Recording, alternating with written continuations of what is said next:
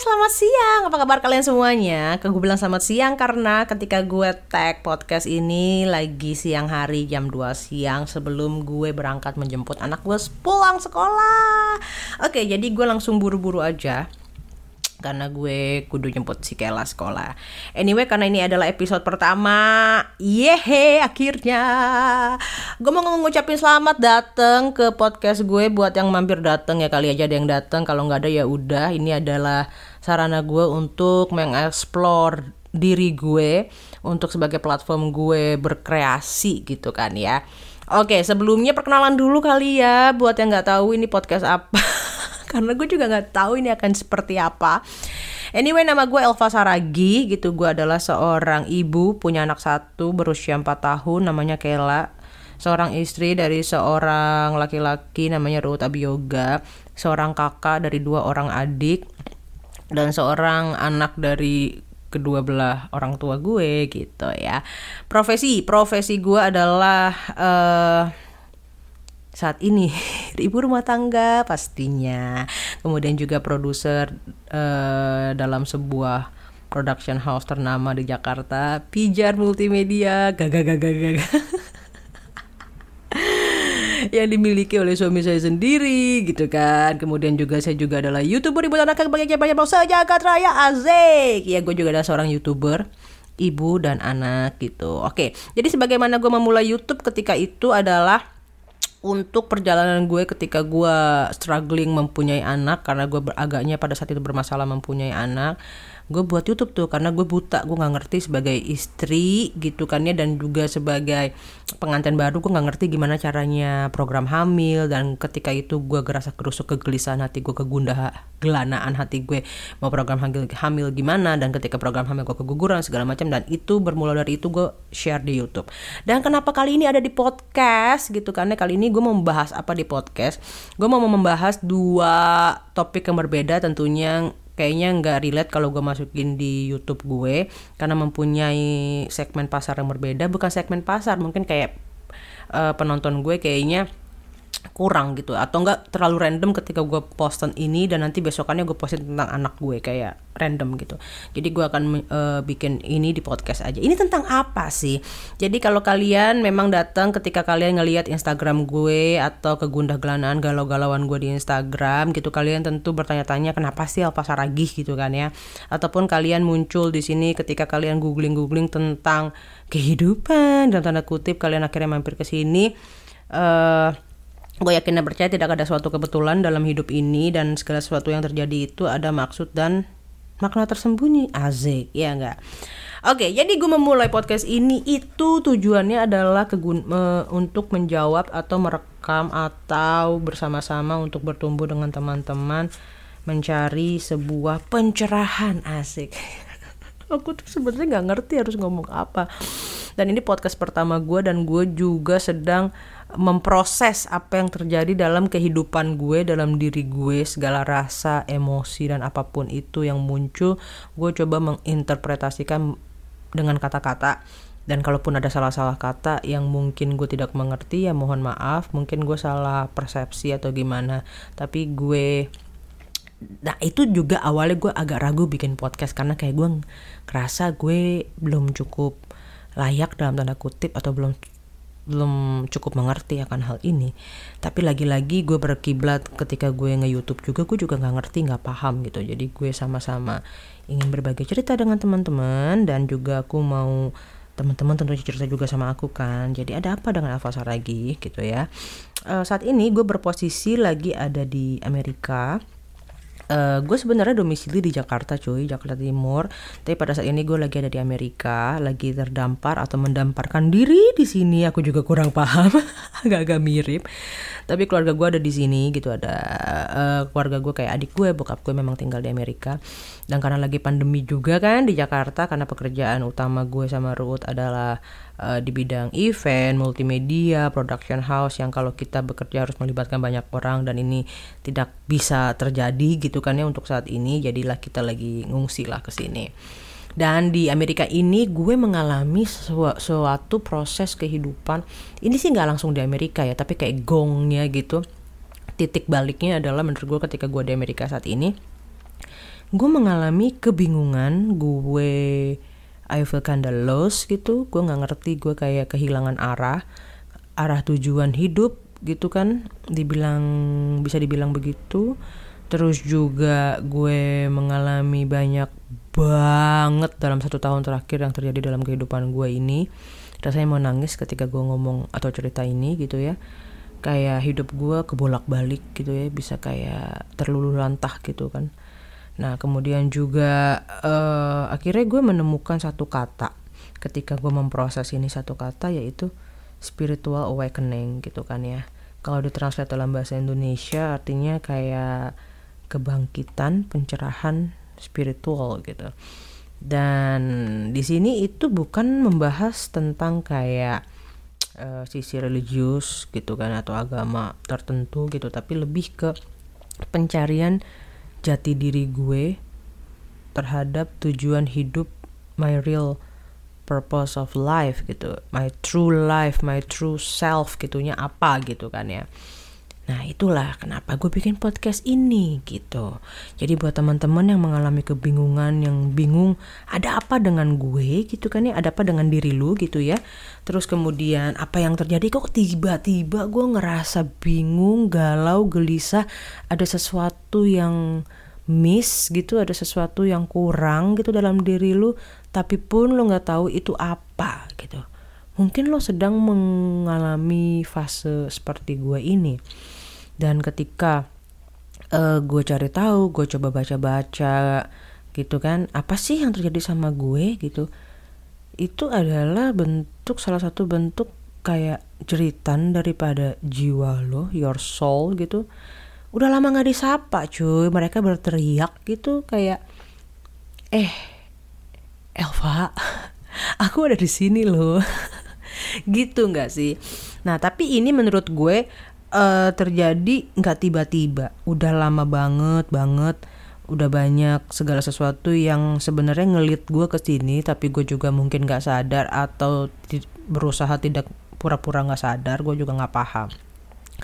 Jadi kan kalau udah tahu ya, tujuan gue bikin podcast ini adalah untuk membahas kayak perjalanan perjalanan kehidupan gue, dan tentunya gue nggak akan sendiri, gue akan semoga nanti bisa dapet schedule-nya untuk bisa ngobrol bareng dengan para pakar-pakar atau yang lebih paham masalah kehidupan atau tips and trick menjalani kegalauan hidup lo ini, baik meditasi, kemudian juga breathworking apa ya, pokoknya segala sesuatu tools yang bisa lo gunakan untuk proses healing lo gitu.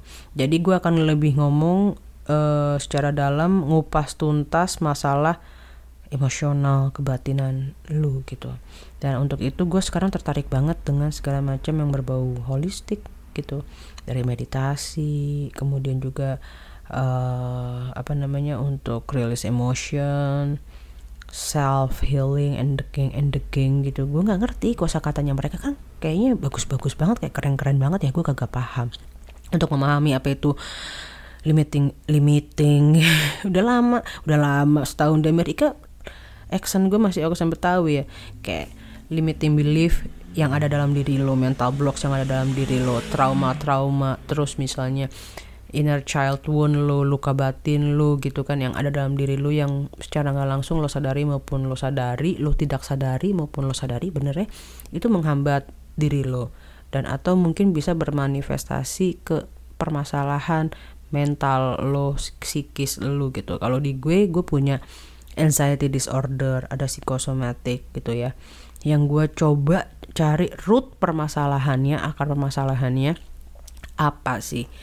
Iya, gue udah berobat ke psikiater, gue ada ke psikolog, gue ada ke berbagai macam coach lainnya, baik meditasi dan healing lainnya gitu. That's why gue mau jelasin atau sharing apa yang works di gue, apa yang gimana di gue di sini gitu. Oke. Jadi kayaknya itu ya, pertama kali gue mau bikin episode pertama ini. Gak seru banget Elva lagi. Iya gitu. Oke, jadi gue coba tulis di sini. Tadi gue udah jelasin kenapa gue bikin podcast ini. Gue udah kenalan apa nama gue siapa dan gimana gue. Jadi seri pertama mungkin gue bahas apa yang mengganggu gue dari udah lama banget yang terjadi. Proses gue mencapai apa yang namanya spiritual awakening atau kegalauan gue sekarang. Kalau dibilang posisi gue sekarang gimana, sekarang gue masih dalam proses untuk healing. Gue baru mengetahui root permasalahan gue apa. Jadi gue masih dalam proses sangat awal untuk memulai healing journey gue gitu.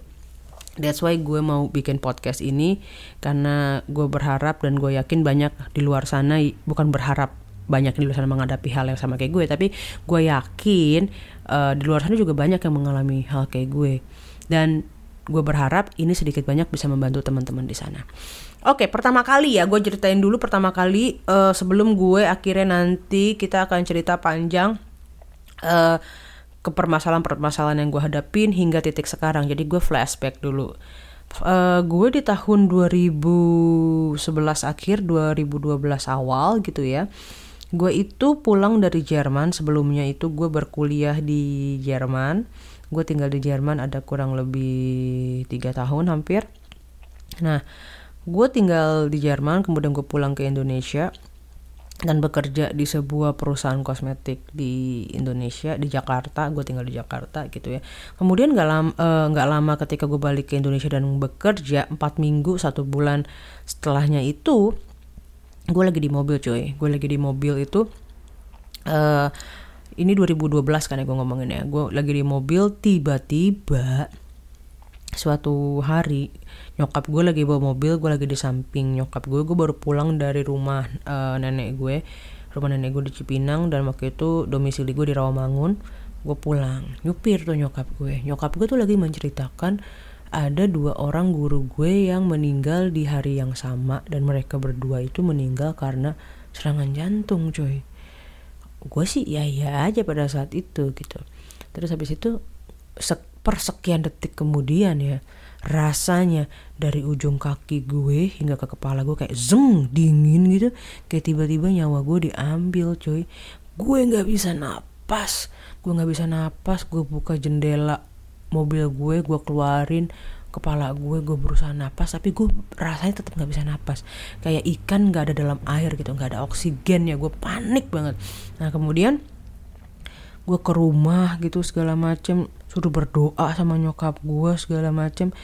Besok paginya singkat cerita tuh gue tidur, karena pada saat itu kalau gak salah gue gak ada duit untuk ke rumah sakit coy gitu ya. Dan nanti kita akan flashback kenapa gue pulang dari Jerman ke Indonesia dan kondisi diri gue secara relationship gue dengan keluarga, finansial segala macam gitu. Gue takutnya lu mikir gue baru pulang dari Jerman dan gue kaya raya. I wish gitu kan ya. Tapi intinya pada saat itu gue gak bisa ke dokter karena gue gak ada duit. Kalau gue ada duit pasti gue rasa detik itu juga nyokap gue bawa gue ke UGD. Kemudian besokannya gue ke rumah opung gue lagi. Jadi tiba-tiba pokoknya saking kecapean gue nangis, gue takut mati. Rasanya benar-benar gue mau takut mati. Gue pelukin nyokap gue segala macam, berdoa segala macam. Tiba-tiba saking kecapeannya kalian nangis, gue tuh tiba-tiba pas membuka mata, tiba-tiba gue langsung gitu buka mata. Posisi gue tengkurap. Gue inget banget gue ngelihat masih ada ternyata di kamar gue. Per sekian detik gue tidak merasa apapun juga terjadi di diri gue. Maksudnya kayak akhirnya gue balik lagi ke hidup gue tidak merasakan apa-apa gitu, menjadi layaknya orang normal aja. Tapi per sekian menit kemudian jantung gue rasanya deg ngilu segala macam. Gue mulai megangin karena gue pakai bra gitu, pakai BH, kayak gue tarik BH-nya gitu supaya kagak menekan diri gue, dada gue. Kayaknya gue merasa sensitif banget, gue nggak bisa napas. Terus akhirnya gue ke rumah opung gue lagi nih di Cipinang. Terus opung gue kebetulan lumayan banyak duit. Akhirnya gue dikasih duit tuh. Gue kasih duit, gue langsung lah ke dokter. Nah akhirnya gue ke dokter penyakit dalam. Akhirnya dibilangin cuman katanya ini asam lambung naik. Ini namanya GERD. Pada saat itu 2012 itu segala berita tentang GERD itu GERD atau GERD ini, gue nggak tahu bacanya GERD apa GERD gitu ya, kayak GERD, tentang GERD ini itu Enggak ada guys, kalaupun ada cuma 1-2 gitu. Jadi gue agak kelimpungan, gue anaknya kan googling banget ya, jadi nggak ada tentang GERD ini, masih dikit banget, kurang banget. Nah ketika itu dokter gue nih profesor ahli penyakit dalam, memang udah kayak dokter langganan keluarga, dan beliau juga adalah orang Batak, jadi kayak kenal sama opung gue gitu. Nah dia bilang, ini GERD, kamu bukan sakit jantung. Memang banyak orang yang mengalami hal serupa seperti ini, mereka langsung bawa ke rumah sakit jantung, padahal ini adalah GERD.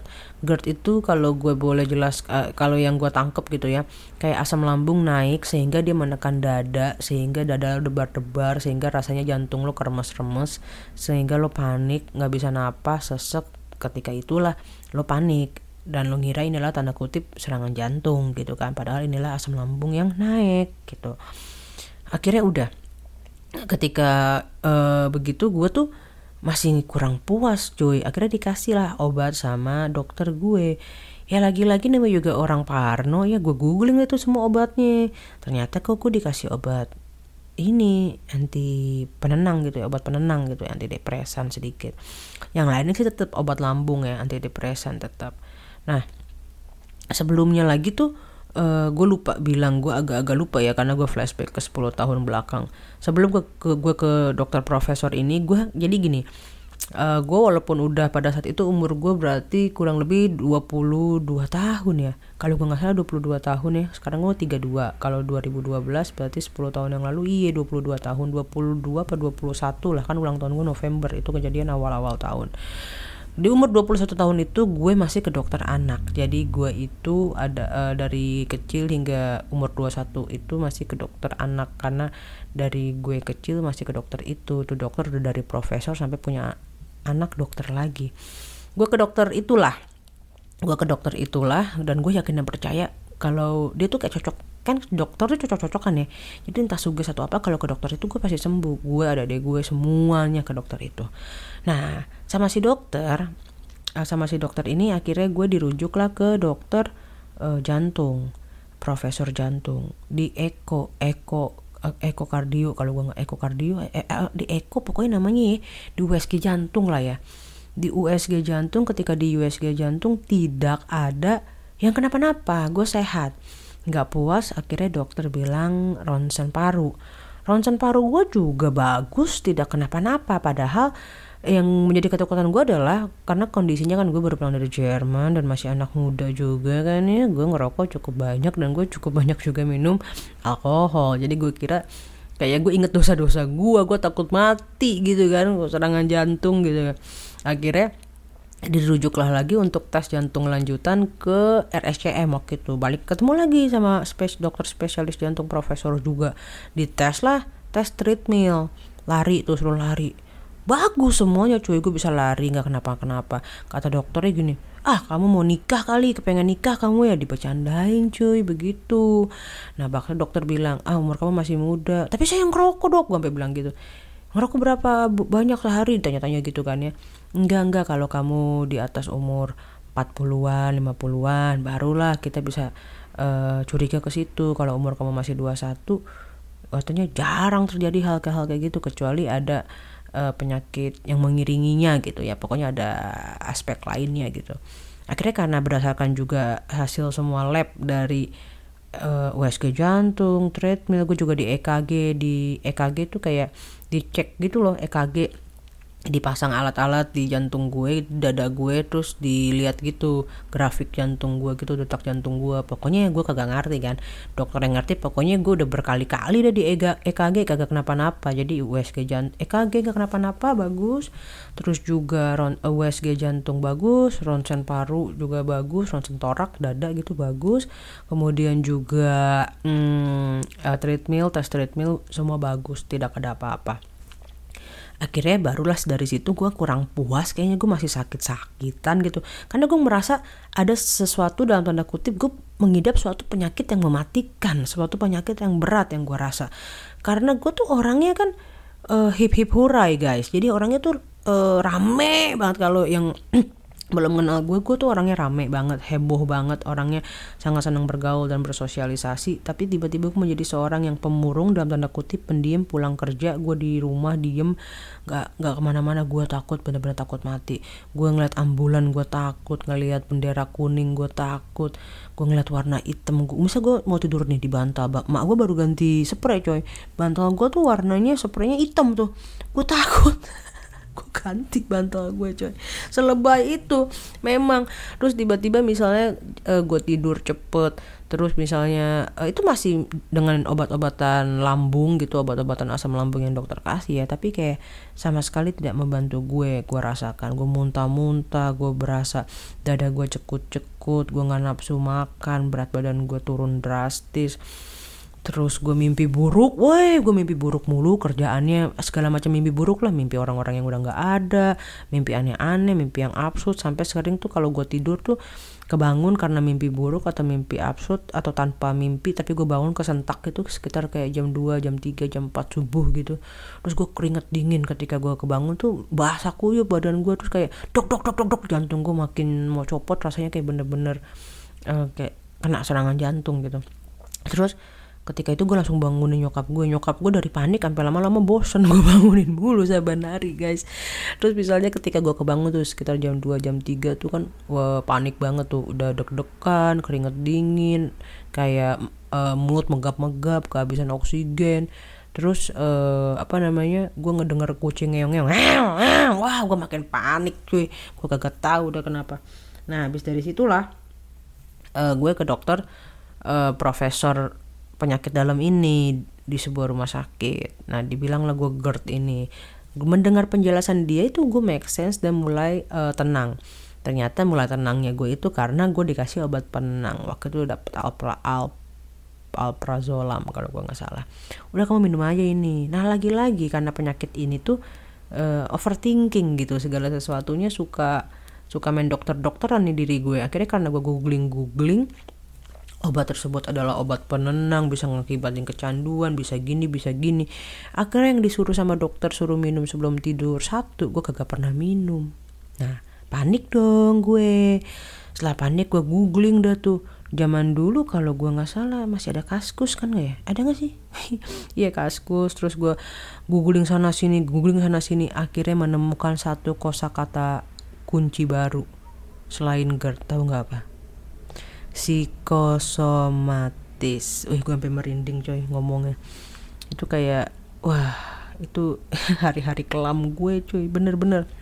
Akhirnya setelah GERD gue menemukan kosakata kunci baru namanya psikosomatis. Nah karena tadi kan gue bilang ya gue suka main dokteran dan gue meyakini gue punya sakit psikosomatis ini. Dan beruntungnya lagi gue gak tahu beruntung gak tahu musibah nih, gue punya teman yang sangat dekat sama gue dan dia adalah seorang dokter di Jerman. Jadi dia tuh teman dekat gue, orang Indonesia, kita temenan dari SMP. Tapi ketika gue di Jerman gue balik lagi ketemu sama dia dan kita deket gitu ya. Dan dia adalah seorang dokter dan dia orangnya pinter banget. Dan dia kayak mengenal gue luar dalam tanpa gue ngomong. Jadi ketika gue mengalami kejadian ini, dia udah ngarahin gue, lu ke psikiater deh, lu itu masalah psikis, dia bilang kayak gitu. Nah akhirnya ketika gue udah kesana kemari dan melalui googling gue sana sini dan gue menemukan kata psikosomatis, akhirnya iya gue ke psikiater.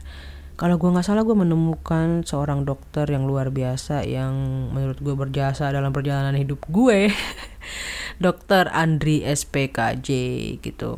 Dokter Andri SPKJ, dia bukan dokter pertama yang gue datengin, tapi gue tahu tentang dia dari berbagai macam blog yang dia tulis. Dia ada, kalau gue nggak salah waktu itu gue sempat ketemu sebuah forum komunitas para orang yang mempunyai penyakit ini. Kemudian juga berbagai macam blog di Kaskus yang bahas tentang penyakit ini. Kalau nggak ada gue kayak bener-bener buta. Kayak cuma itu doang yang bisa gue temuin. Tidak ada blog lain atau tulisan-tulisan lain mengenai penyakit GERD atau psikosomatis pada saat itu ya, 2012. Nggak seperti kayak sekarang Instagram aja isinya mental health, mental issue, healing segala macam. Bukannya hal yang jelek, itu malah bagus gitu, kayak orang itu aware terhadap kesehatan mental sekarang, sangat-sangat aware gitu. Terus akhirnya Dokter Andri tapi tidak gue datengin karena lokasi dia jauh pada saat itu di Alam Sutra, sedangkan gue tinggal di Jakarta Timur. Akhirnya gue cap-cip daya cap-cip tiar daya. Gue ke psikolog psikiater salah satu rumah sakit aja yang deket dengan rumah gue cerita sama dia segala macem, dapat obat dari dia. Gue kan kagak ngerti ya, gue minum aja kali ini, tapi otak gue blank. Gue di kantor, pala gue nunduk doang di meja, gue nggak bisa ngapa-ngapain, nggak bisa mikir, bawaannya ngantuk, terus bingung coy, kayak ngeblank. Terus otak gue kayaknya, kepala gue kayak ketekan, entah ini dosisnya bener atau kagak, kan namanya juga overthinking ya. Nah gue nggak tahu kenapa feelingnya gitu, gue kayak kagak cocok deh sama nih dokter gitu. Akhirnya karena googlingnya itu gue nemunya dokter Andri, ya gue pengen lah ke dokter Andri, jauh-jauh dah gitu. Nah ya udah, karena kondisinya gue kan lagi begini, gue tuh panik, gue takut kalau bawa mobil. Dan nyokap gue juga orangnya panik kan kalau bawa mobil, apalagi jarak jauh, tahu emak senewenan kalau bawa mobil kan. Ya udah, akhirnya guys diberanikan diri lah tuh gue ke Alam Sutra cerita sama dokter. Dan gue nggak tahu kenapa kayak dokter itu bisa mengerti isi otak dan isi hati gue coy, segala macam ketakutan gue, dan relate gitu apa yang dia ceritain sama gue. Akhirnya gue dapat obat dari dia. Kalau gue di diagnosis, iya bener psikosomatis, dan gue punya bukan nama lain ya, kayak gue tuh mengalami namanya generalized anxiety disorder gitu. Gue punya anxiety yang berlebihan gitu, punya anxiety disorder yang yang simptomnya gue tuh kayak keluar berupa penyakit fisik gue tadi itu, psikosomatis itu. Nah lebih lanjut soal psikosomatis nanti kita bahas di episode kedua, oke? Gitu, itulah awal mula gue berkenalan dengan GERD gitu. Kalau sekarang orang aja kalau misalnya bercanda, kenapa lu GERD gitu, kayak GERD itu sekarang menjadi penyakit kekinian untuk kaula muda dan anak zaman sekarang gitu kan. Orang-orang zaman now tuh kayak menjadi suatu penyakit yang kekinian. apa sih GERD itu? Tadi kan gue udah bilang itu asam lambung. Rasanya udah gue jelasin ke lu, rasanya tuh nano gitu. Itu awal mula gue berkenalan dengan GERD, psikosomatis anxiety disorder gitu kan ya. Oke guys, kalau kalian suka dengan video gue terbiasa nge-YouTube guys. Kalau kalian suka dengan podcast ini, jangan lupa, ini podcast bisa komen kagak sih? Aku kagak tahu mau closing gimana kan kalau YouTube. Kalau kalian suka jangan lupa like, comment, subscribe, and share gitu kan. Kalau di podcast tuh gimana? Ya udahlah ya guys ya, sampai ketemu di podcast aku berikutnya. Bye bye.